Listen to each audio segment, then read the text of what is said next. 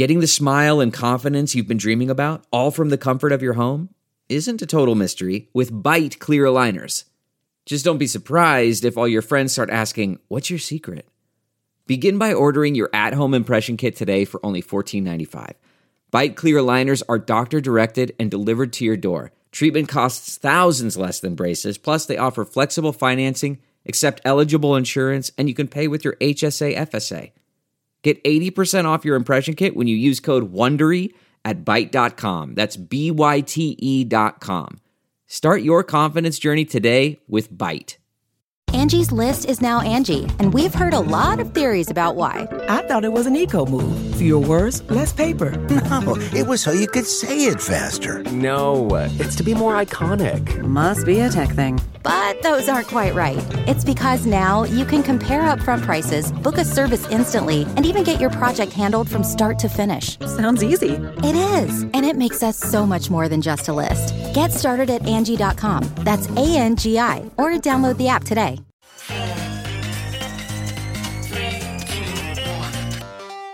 Welcome back to The Breakdown with me, NLW.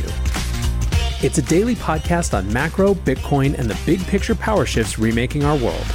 The Breakdown is sponsored by Nexo.io, Chainalysis, and FTX, and produced and distributed by CoinDesk. What's going on, guys? It is Thursday, July 21st. Today we are back with more Midsummer Macro, this time with Troy Cross. Before we get into that, however, if you are enjoying The Breakdown, please go subscribe to it, give it a rating, give it a review, or come join us on the Breakers Discord. That's the place where we talk about big, interesting things exactly like what we are about to discuss, and you can find a link in the show notes or go to bit.ly/breakdownpod. Lastly, a disclosure as always that in addition to them being a sponsor of the show, I also work with FTX. So we are back with round 2 of Midsummer Macro, and this conversation is just a little bit different than yesterday's. It does go very big picture, but around a more specific context, with that context being Bitcoin and energy. I'm joined by Troy Cross. Troy is a professor of philosophy and humanities at Reed College, a fellow at the Bitcoin Policy Institute, and an increasingly important voice in the Bitcoin energy space. As I think you'll see, Troy is far more nuanced and thoughtful than both Bitcoin antagonists, but frankly also many advocates. And I think it's a disposition and an ability to articulate that we will absolutely need for the battles to come. I really enjoyed this conversation, and I know you're going to as well. Troy, welcome to The Breakdown. How are you, sir? I'm great. Thank you for having me. It's fun to be here. Yeah, I'm really excited to have you. I think there's a lot of good stuff we can talk about. You have been a voice that is getting more prominence over the last few months, which I'm very excited about as sort of representing an important and also some ways different perspective in the Bitcoin community. So I anticipate a great conversation. But before we dive in, just for those folks who aren't familiar with you, tell us a little bit about yourself, what you do, and maybe how you started to get interested in Bitcoin.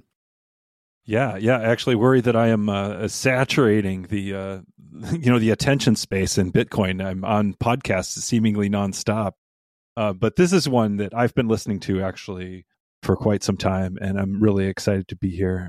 Really appreciate you having me on. I'm a philosophy professor. Right now, I'm in my office at work at Reed College right now, and I do analytic metaphysics and epistemology, none of which is really directly and closely related to Bitcoin. But I'm also a Bitcoiner since 2011, and I'm an environmentalist by leanings and by values.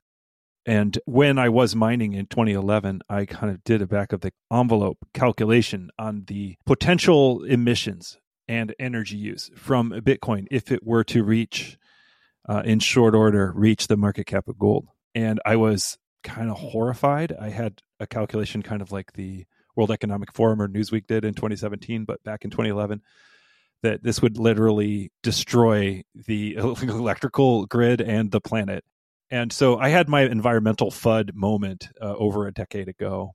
It did cause me to stop mining, actually. And I was mining in my own basement with a couple of machines and gave those machines away. And it also caused me to kind of question, but not give up, the idea of Bitcoin and proof of work. I stayed involved in, I still loved what the project represented, which was disintermediating the financial system and delivering power from the few to the many. financial power, monetary control. But it was really a couple of years ago I got back into thinking about Bitcoin and realizing the energy scene, the emissions picture, much more complicated than my back of the envelope math. I came to hold some very, very different views that Bitcoin can actually usher in, help us accelerate a kind of optimistic, abundant, and energy abundant and low emissions, decarbonized future. I also had an idea for an investment product or an investment strategy for holding carbon neutral Bitcoin, holding Bitcoin in a carbon neutral way, in a way that wouldn't threaten Bitcoin's fungibility. So I tried to give this idea away. I wrote a paper with Andrew Bailey, who's at Yale NUS. Actually, I think you've had Andrew on the show, along with Bradley and Craig, the other philosophers in the scene.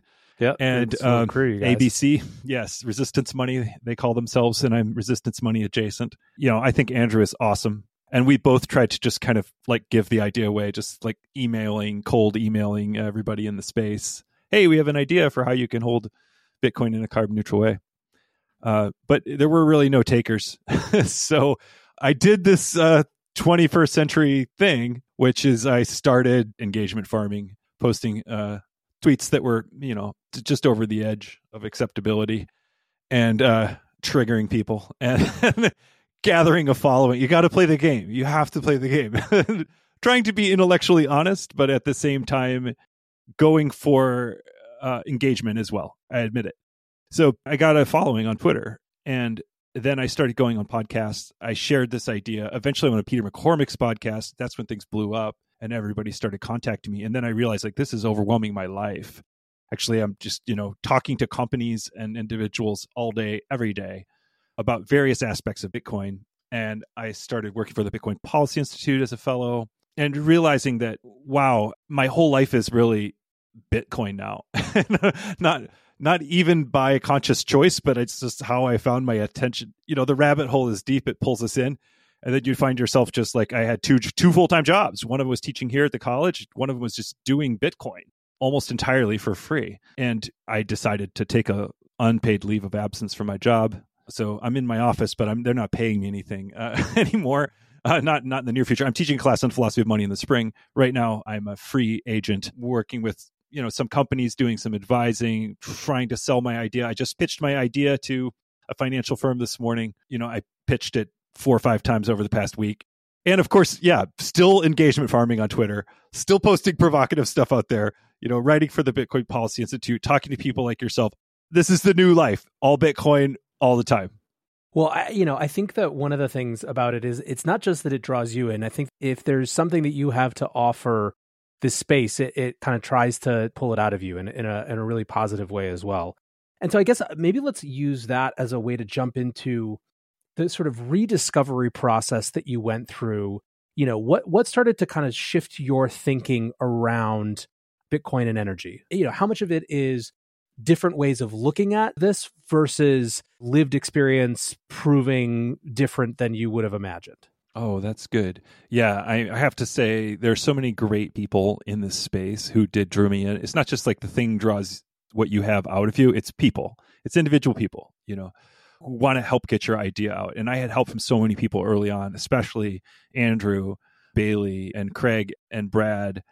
But there were many others. Dennis Porter had me on his podcast early on, and he wanted to get my story out. That really helped.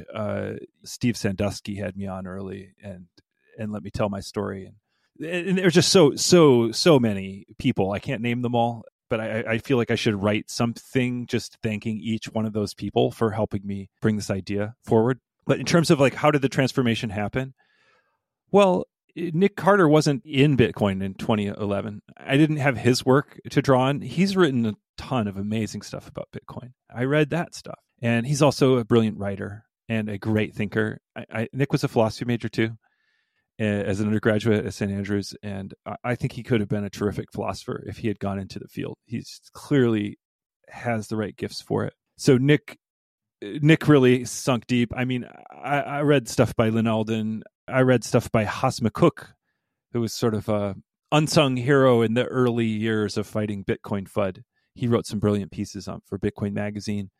that ended up getting cited in the academic literature even. I also went into the academic literature. I read Alex DeVries's stuff, and I read, I just did a Google Scholar search and started going through the papers there. Their stuff was theoretical. It was realizing like, look, Bitcoin's halves every 4 years in its output. And something I didn't realize in the early days, the incentive is all coming from the block subsidy, not transaction fees, because we have layer 2s now. So that block subsidy cuts in half every 4 years. Bitcoin has to double in price every 4 years in order for the mining revenue, total global mining revenue, just to break even. Otherwise, it's headed down. And, if you know anything about exponential functions and Ponzi's, you know that there is a much, much lower ceiling on the number of doublings that you can have in a commodity than you might think at first. How many doublings are we away from the total of world wealth in Bitcoin? Not that many, actually. In 20 years, if we double every 4 years, Bitcoin's going to be like everything. So realizing that, first of all, in the long term, because of the halving, we might have a fee problem. We might have a security budget problem, not spending enough on energy and the chain being too easy to attack with 51%. Once you go down the rabbit hole and you're like, oh my God, the energy, then you see the halving. And then you think about how many times it has to double just to keep the budget even. And of course, if you want to keep the budget as a proportion of Bitcoin's market cap, you have to do better than that. So, because if price is doubling, but the budget is staying the same, then the budget is half as a percentage of the total Bitcoin market cap as it was before. So just the halving alone, just realizing that, and I knew about the halving, I just hadn't really done the math. I hadn't really thought about, because Bitcoin was tiny when I was in 2011. It was so tiny. It was so many halvings away. But watching its growth, and it's grown faster than the halving, but that's slowing too. Bitcoin's growth is slowing, of course, as it grows as a percentage of world wealth. Its rate of growth must slow because the ceiling is not that far above us, actually, in exponential terms. That's all theoretical, like realizing kind of what this curve looks like over time. That if there's a problem at all with Bitcoin's mining, is that there isn't going to be enough of it in 15 years, likely, or 10 years, rather than there's too much of it. But some of it was also empirical. Like Satoshi mentioned that you can use the heat from miners as a byproduct to heat your apartment or whatever. And he predicted that mining would favor the colder regions of the planet, in some of his posts on Bitcoin Talk forums. But we've seen really creative uses of waste heat now, greenhouses growing flowers or vegetables in the far north, or desalination, or fermentation of whiskey or beer, or drying wood in lumber mills, like realizing that, oh, wait, we have a lot of electric heat already. All of this could be mining Bitcoin, basically. Wherever you have an electrical capacity heater, we could replace it with a miner and just mint coins along the way. And other stuff too, like realizing how much waste methane is out there. And that I didn't know at the time how bad the methane problem was. I mean, nobody did. The methane problem is way worse than we thought it was a decade ago. It's the number one threat to the climate. It's responsible for up to 1/3 of all global warming. It is 80 times as potent as CO2 over a 20-year period, 25 times as potent over a 100-year period as CO2, and even more potent over a 5-year period or a 10-year period. So methane is really the most dangerous greenhouse gas. And there's a lot of waste methane, more than we thought, coming from landfills, coming from oil and gas, coming from agriculture, coming from wastewater treatment facilities, coming from wetlands. And Bitcoin can monetize the conversion of methane into CO2.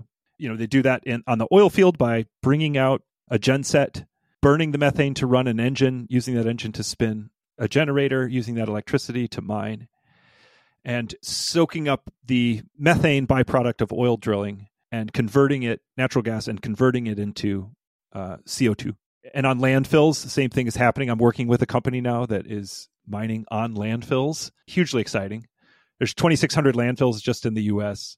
More than 3/4 of them are not generating electricity with their methane. They're either flaring it, or most of them just releasing it into the air. Flaring is really inefficient. Bitcoin miners can set up right there, monetize the conversion of that methane into electricity. And if there's grid connection, they can then feed the grid with that electricity. But before the grid is connected, a lot of these landfills are remote or small.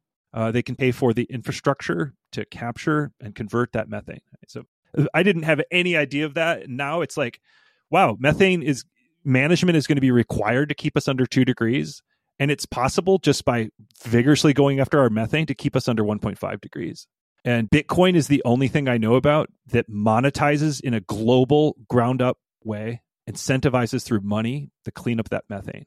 The other programs we have are all top down, like, oh, put this $1 million stack on your tiny flare at your tiny landfill, and none of the landfill operators can afford it. And then the other thing is renewables.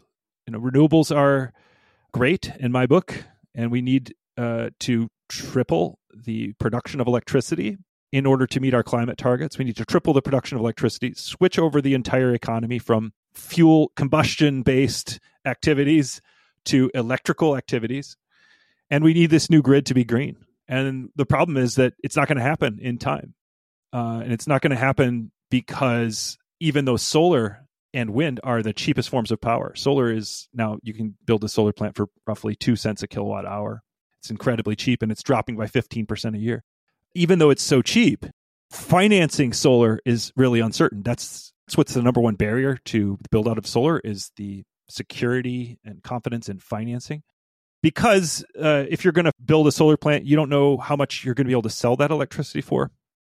Bitcoin is the buyer of first resort, can agree to buy up solar even in advance of it's being connected to the grid, and underwrite the build out of new renewable energy. Also, Bitcoin mining is flexible. It's the most flexible load ever. Within 5 seconds, it can power up or power down arbitrarily to any degree. And that can help with voltage regulation. That can help with keeping the frequency of the grid right. And it can simply balance intermittent sources of supply and variable sources of demand, where that variability on both the supply side and the demand side for electricity don't match. So Bitcoin miners can just kind of absorb the differences between what the grid has to supply and what users need from the grid, and thereby monetizing waste energy and financing the transition to renewables. So that was a lot, and that came very fast, but I didn't realize that either back in 2011. I did not think about this kind of second order effects, waste cleanup for methane. There's something in Mexico. He's got a farm with 10,000 pigs. He's got a methane digester. The pig shit literally goes into this methane digester, decomposes. He gets digester at exactly the right temperature. There's just an anaerobic process. It produces methane. He captures the methane. He burns it in a genset, mines Bitcoin, takes the excess heat from that, and uses it to reheat the next batch of poop. And literally is turning pig shit into Bitcoin and fertilizer. And his neighbors along this river in Mexico are just dumping their pig slop into the river, where it's super nitrogen rich. And, it's a serious form of pollution.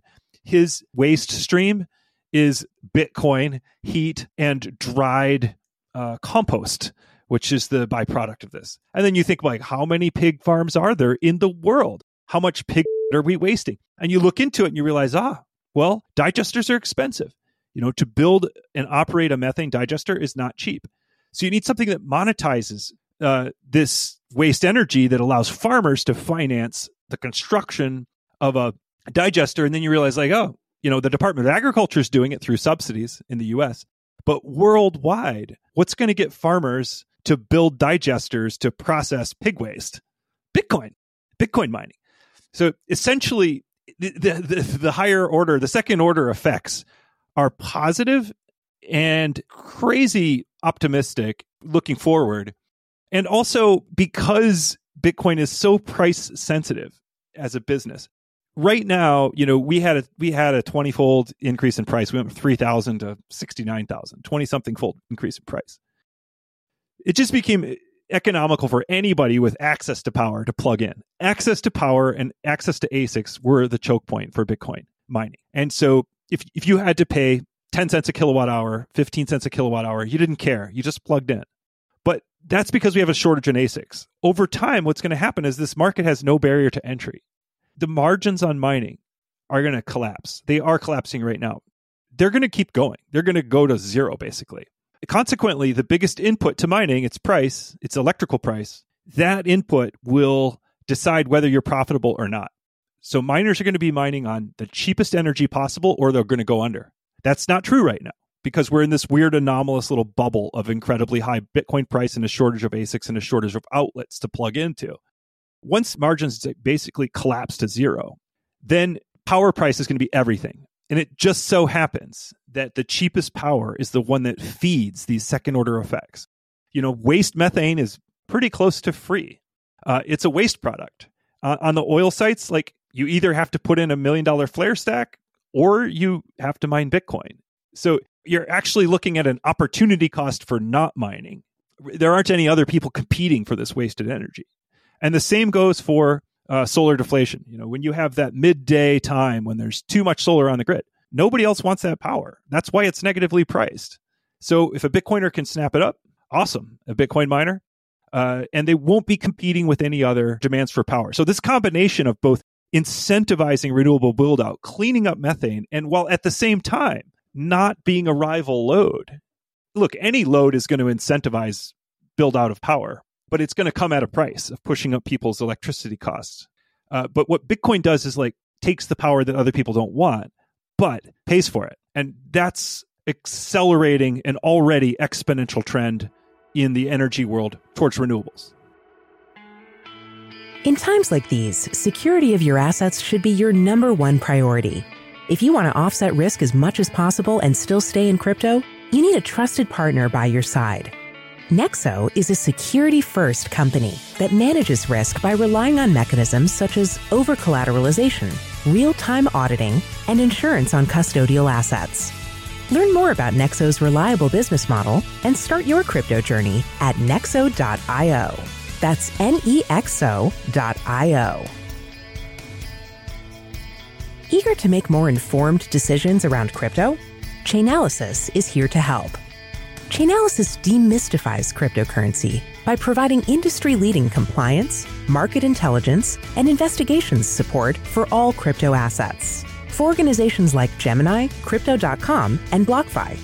Gain unparalleled visibility and maximize your potential with the leading blockchain data platform by visiting us now at chainalysis.com/Coindesk.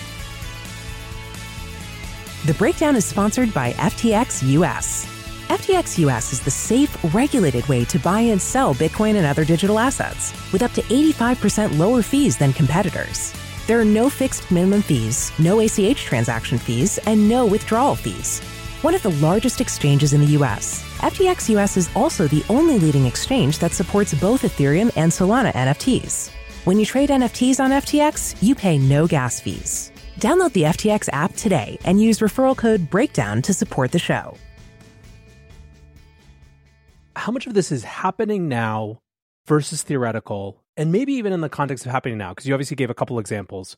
Is it too scattered, individual, or nascent to be noticed, right? Because the obvious question, and I think the place that we'll get to next, is this seems so kind of transparently obvious and useful that it makes the sort of policy discourse around it surprising, right? So I guess let's start with the first part of that, which is just how prevalent is this now? And then maybe we can kind of segue into the policy discussion, which is something you and I have talked about kind of separately around this as well.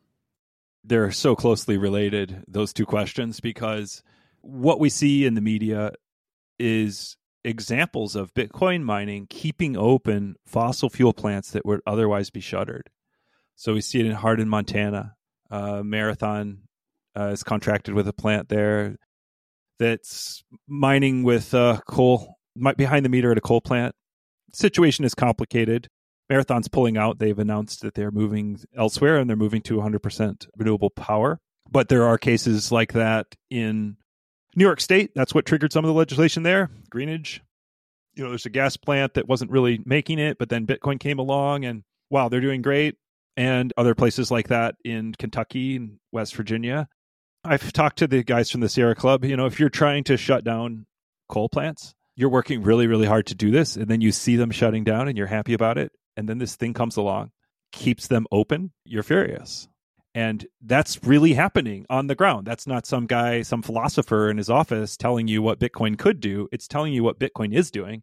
And what it's doing is saving fossil fuels. And then when you tell those same people that, yeah, but it's burning methane on flare stacks around the US keeping methane out. They're like, yeah, but who's getting the profit from selling that methane? Like oil majors. We're in a sort of full-blown moral panic because of what is actually happening on the ground. You have other instances. There's a paper about what happened in New York when a bunch of miners moved in, started consuming a lot of electricity, driving up residential electricity prices in that region. So the concerns are, it drives up electricity prices, it keeps fossil fuel plants open, and then there's an e-waste concern, which I won't even get into because it's so wrongheaded.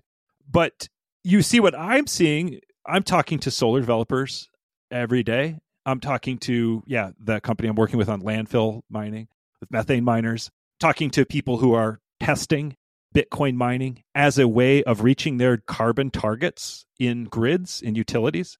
And the disconnect between those conversations I'm having on the inside about what is happening in industry, although it is nascent, and what you're reading and what the activists are pointing to, it's whiplash. I mean, I've never actually encountered any kind of narrative in my lifetime where the reality that I'm seeing and the dominant narrative among the intelligentsia, the thought leaders, the New York Times, the Guardian, and the activists and the politicians, I've never seen this kind of stark divide. And it's scary because I'm an epistemologist. I mean, this is actually what I do, is study the theory of knowledge. It's one example of highly fractured, fragmented epistemic reality where I live in one world and other people are living in a completely different world.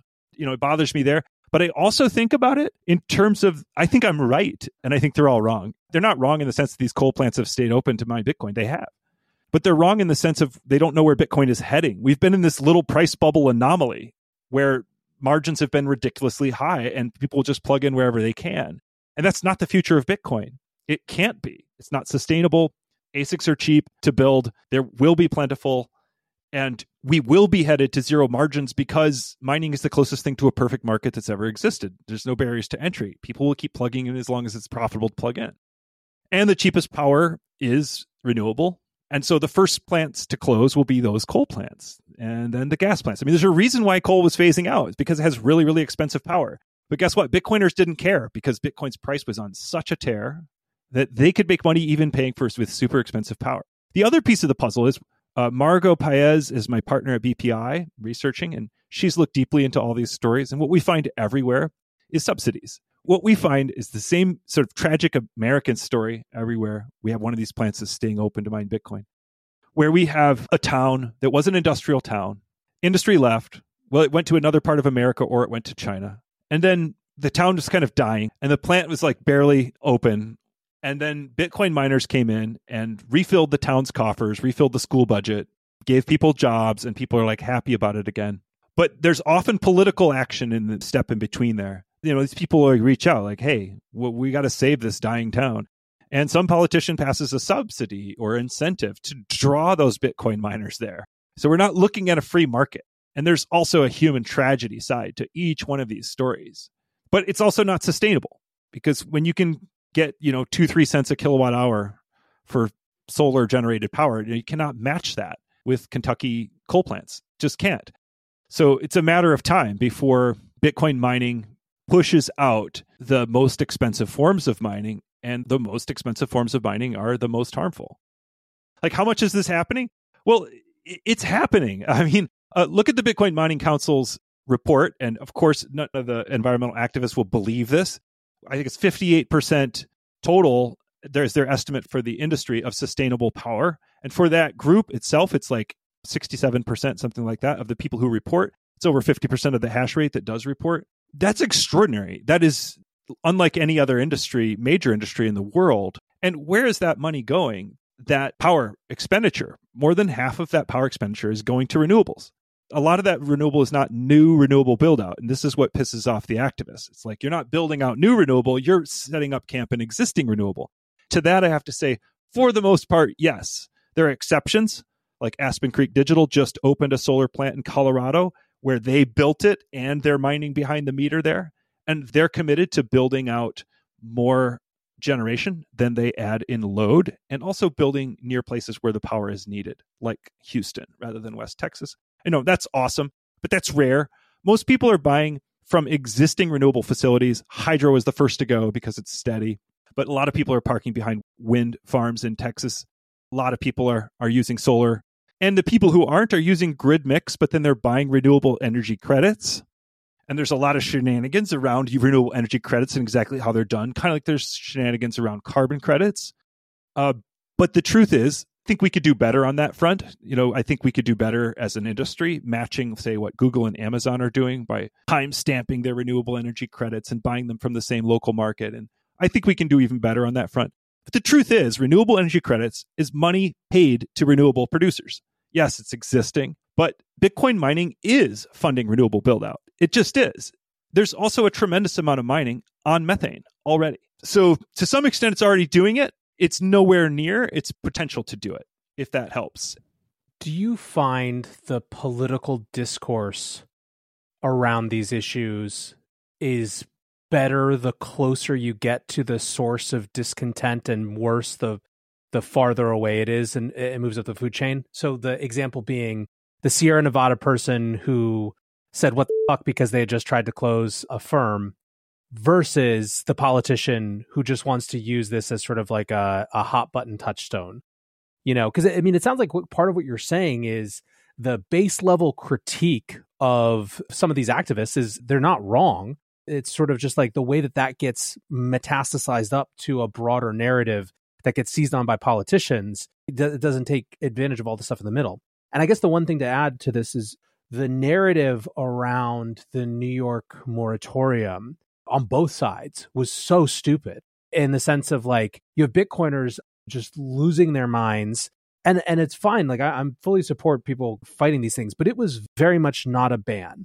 It's literally a moratorium so they can actually take time to look into it. At least some of the people who are kind of voting for it. Now, there were some political shenanigans in terms of how it got passed and things like that. I'm not kind of giving too much credit to the people who passed it, but compared to Dick Durbin, tweeting this weekend, it looks much more like a, hey, this is a new thing that we really need to learn. Can we take time to learn it? In the meantime, let's not authorize more fossil fuel-based things. Again, not the approach that I would take. I think it has serious ramifications for business. It continues to make New York the least friendly state to the whole industry, but very different than a ban. And so again, this kind of sparks my question of the closer you get to the like literal local physical source of the consternation, is it more sophisticated there, or is it has the potential to be, but it still just gets swept up in kind of like broader narratives?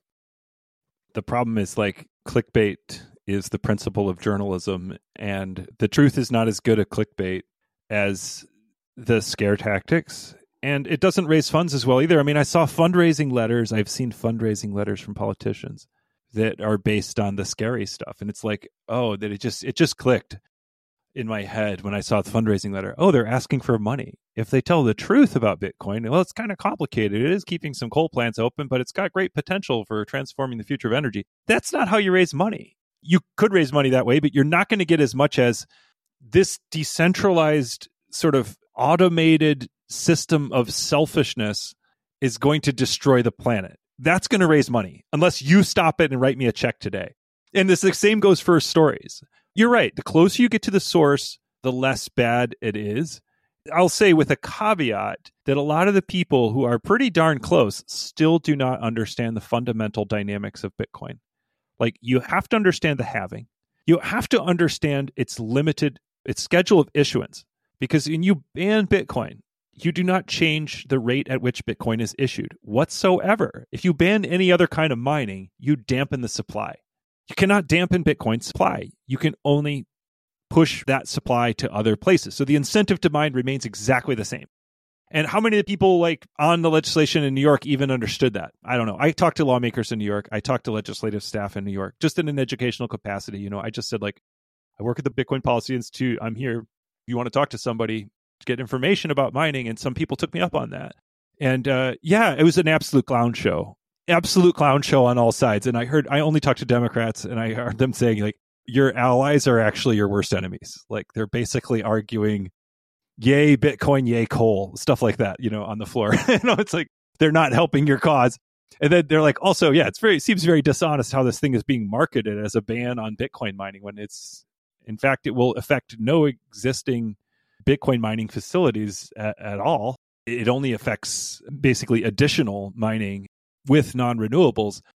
Pushing deeper into that, and you should talk to my partner, Margot Paez, who wrote a report at the Bitcoin Policy Institute. I think it's the first link if you go to the Bitcoin Policy Institute page. She did the deep dive, and I'll just send your listeners there on what's weird about this legislation. In a way, it actually does nothing. It does nothing at all, because the authority to deny these permits to generation facilities that were going to mine with Bitcoin already existed in law and already does exist, which is why Greenidge was denied a permit just days ago, basically under the existing law. So the real problem with that legislation is nobody understood what it was doing on either side, and it didn't actually do anything in the end, if I understand the law correctly, and if Margot understands it correctly. It was pure symbolism, actually, pure symbolism. There are people who actually understand the protocol and are legitimate critics, and they get it. They get the halving, they get the schedule of issuance, they understand that it's decentralized, and there's great critical dialogue to be engaged in with knowledgeable critics. But I just think most of the critics are actually uninformed, which actually gives me kind of hope.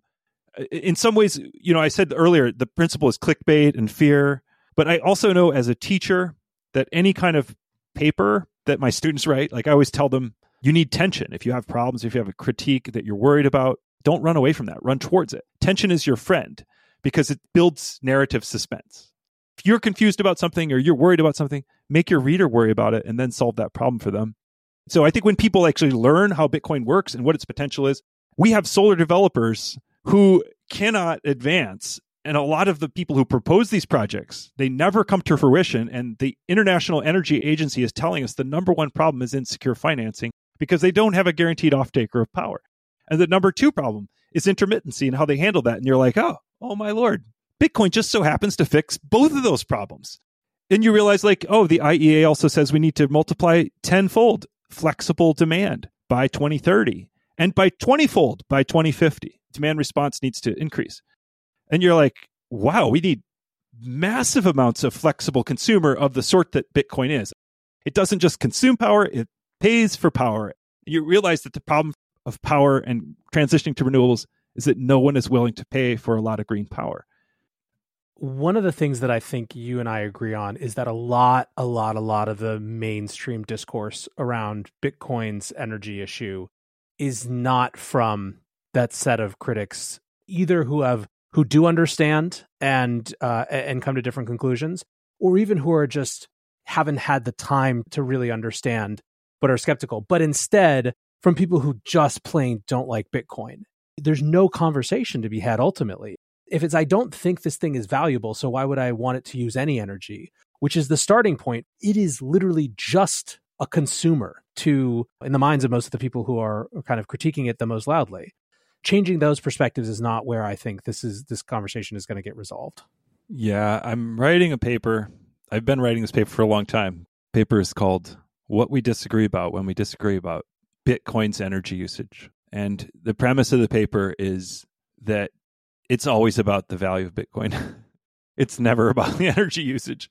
That's not strictly true, but it's true so often that you can get away with just believing it. I've learned this the hard way by sincerely engaging in deep disagreements with people about Bitcoin's energy use. And once you've sort of batted away every single objection, they never change their mind. It's always like, yeah, but it's a waste. I mean, basically, the only electrons you should use to mine Bitcoin are electrons that are absolutely wasted. If it uses a single electron that somebody else could have used for any other human purpose, then that's terrible. And since that's likely to happen, Bitcoin should not exist. Let's, as one critic said, burn it to the ground and send its ashes into the sun. We're in the middle of something like a moral panic.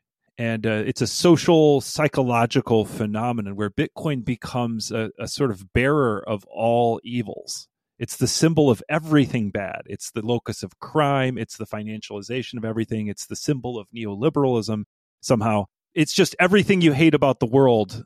Destruction of the environment, tech bros, everything, all in one. It's weird given how small Bitcoin's impact actually is on the world.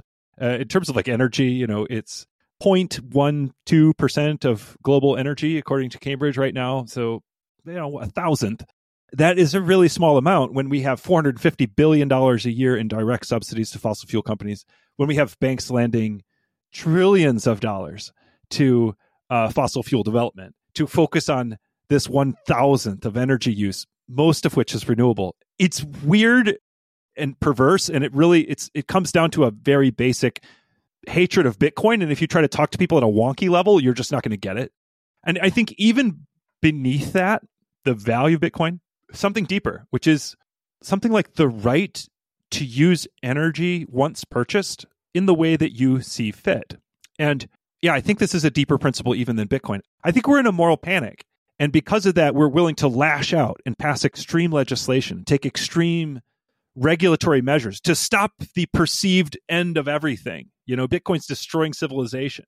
It's destroying the planet. So we got to stop it. And this is kind of like other moral panics, whether it's communism, whether it's child satanic, whatever ritual, I don't know, in the 80s, or whether it's 9/11 and our security apparatus response to that.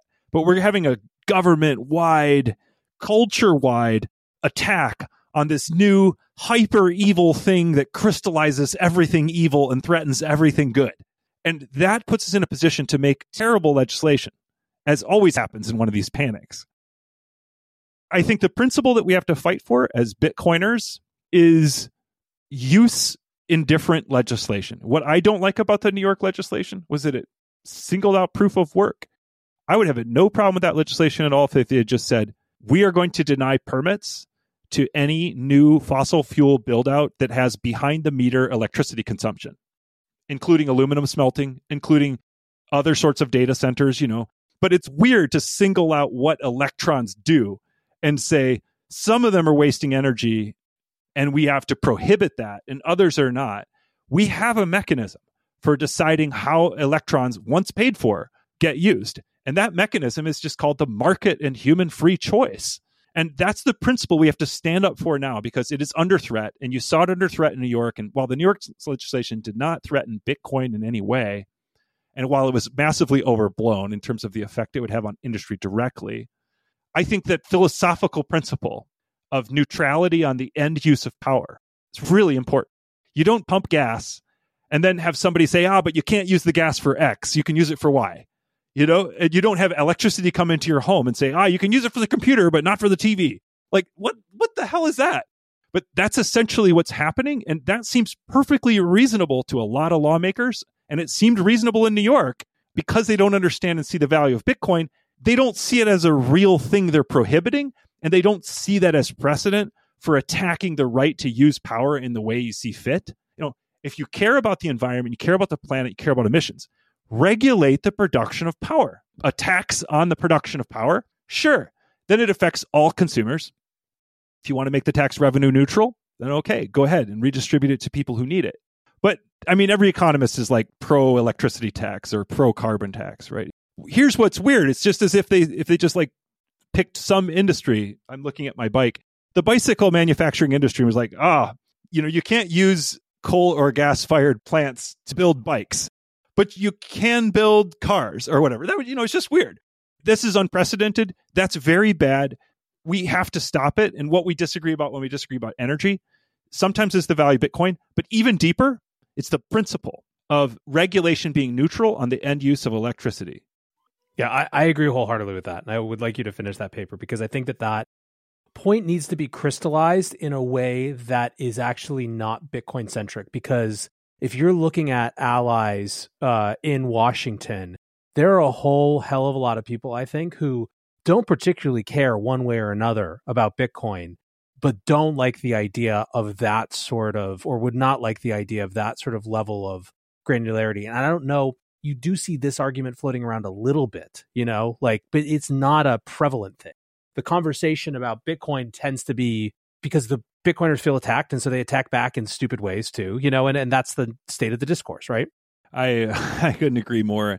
We have to meet, I'm not doing a good job of it today, but we have to meet people where they're at. We have to see what their values are, what their presuppositions are, and meet them. And that's really, really hard. That's such hard work, especially when they're ignorant and they're all incensed and indignant. It's very hard to be gracious when someone has just slapped you in the face and told you that the thing that you are devoting your life to is evil. and you're evil because of it. It's very hard to turn around and say, well, tell me about your values. Maybe this thing actually can help you achieve what you want. But that's what we need. We need coalitions. We need relationships. Think about the future. We do want to regulate the end use of electrons. What kind of an apparatus does it require to enforce that?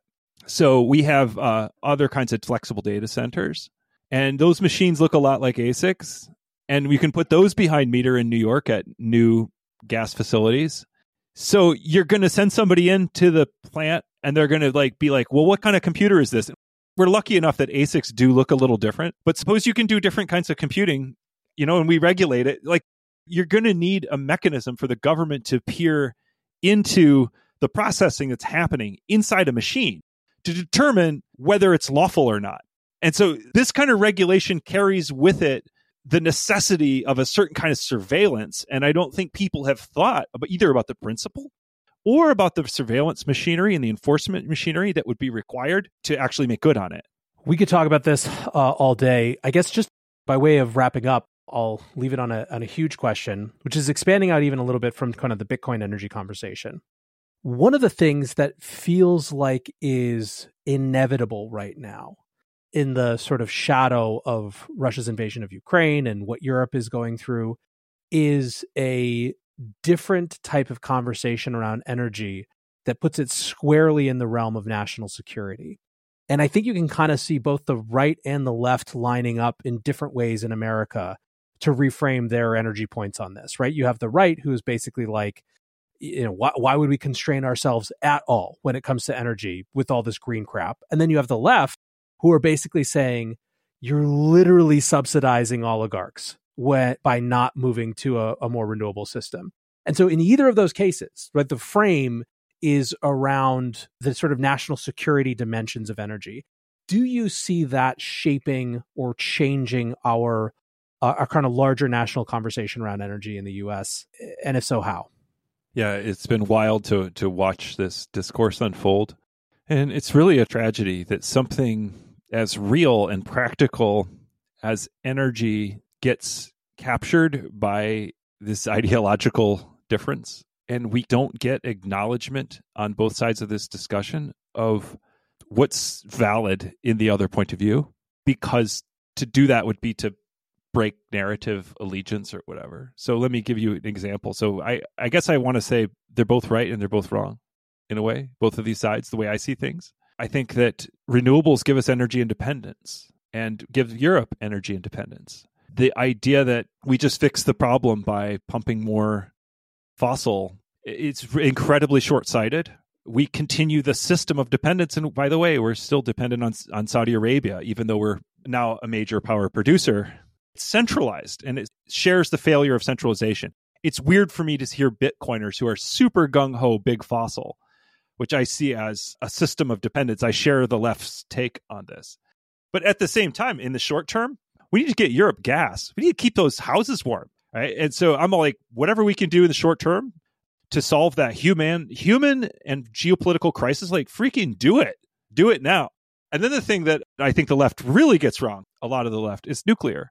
When you realize how many nuclear facilities are being shut down, have been shut down in Germany, for instance, they're dependent on Putin. They would be much less dependent if they had just kept their nuclear on. So it's not about renewable at all. It's about nuclear.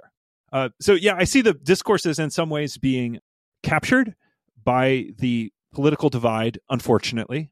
I think that nuanced thinking, where you say something like, we need gas in the short term right now, and a lot of it, we need to eliminate all barriers to it because we're in a crisis, with a long-term vision of building out energy independence, renewables and nuclear.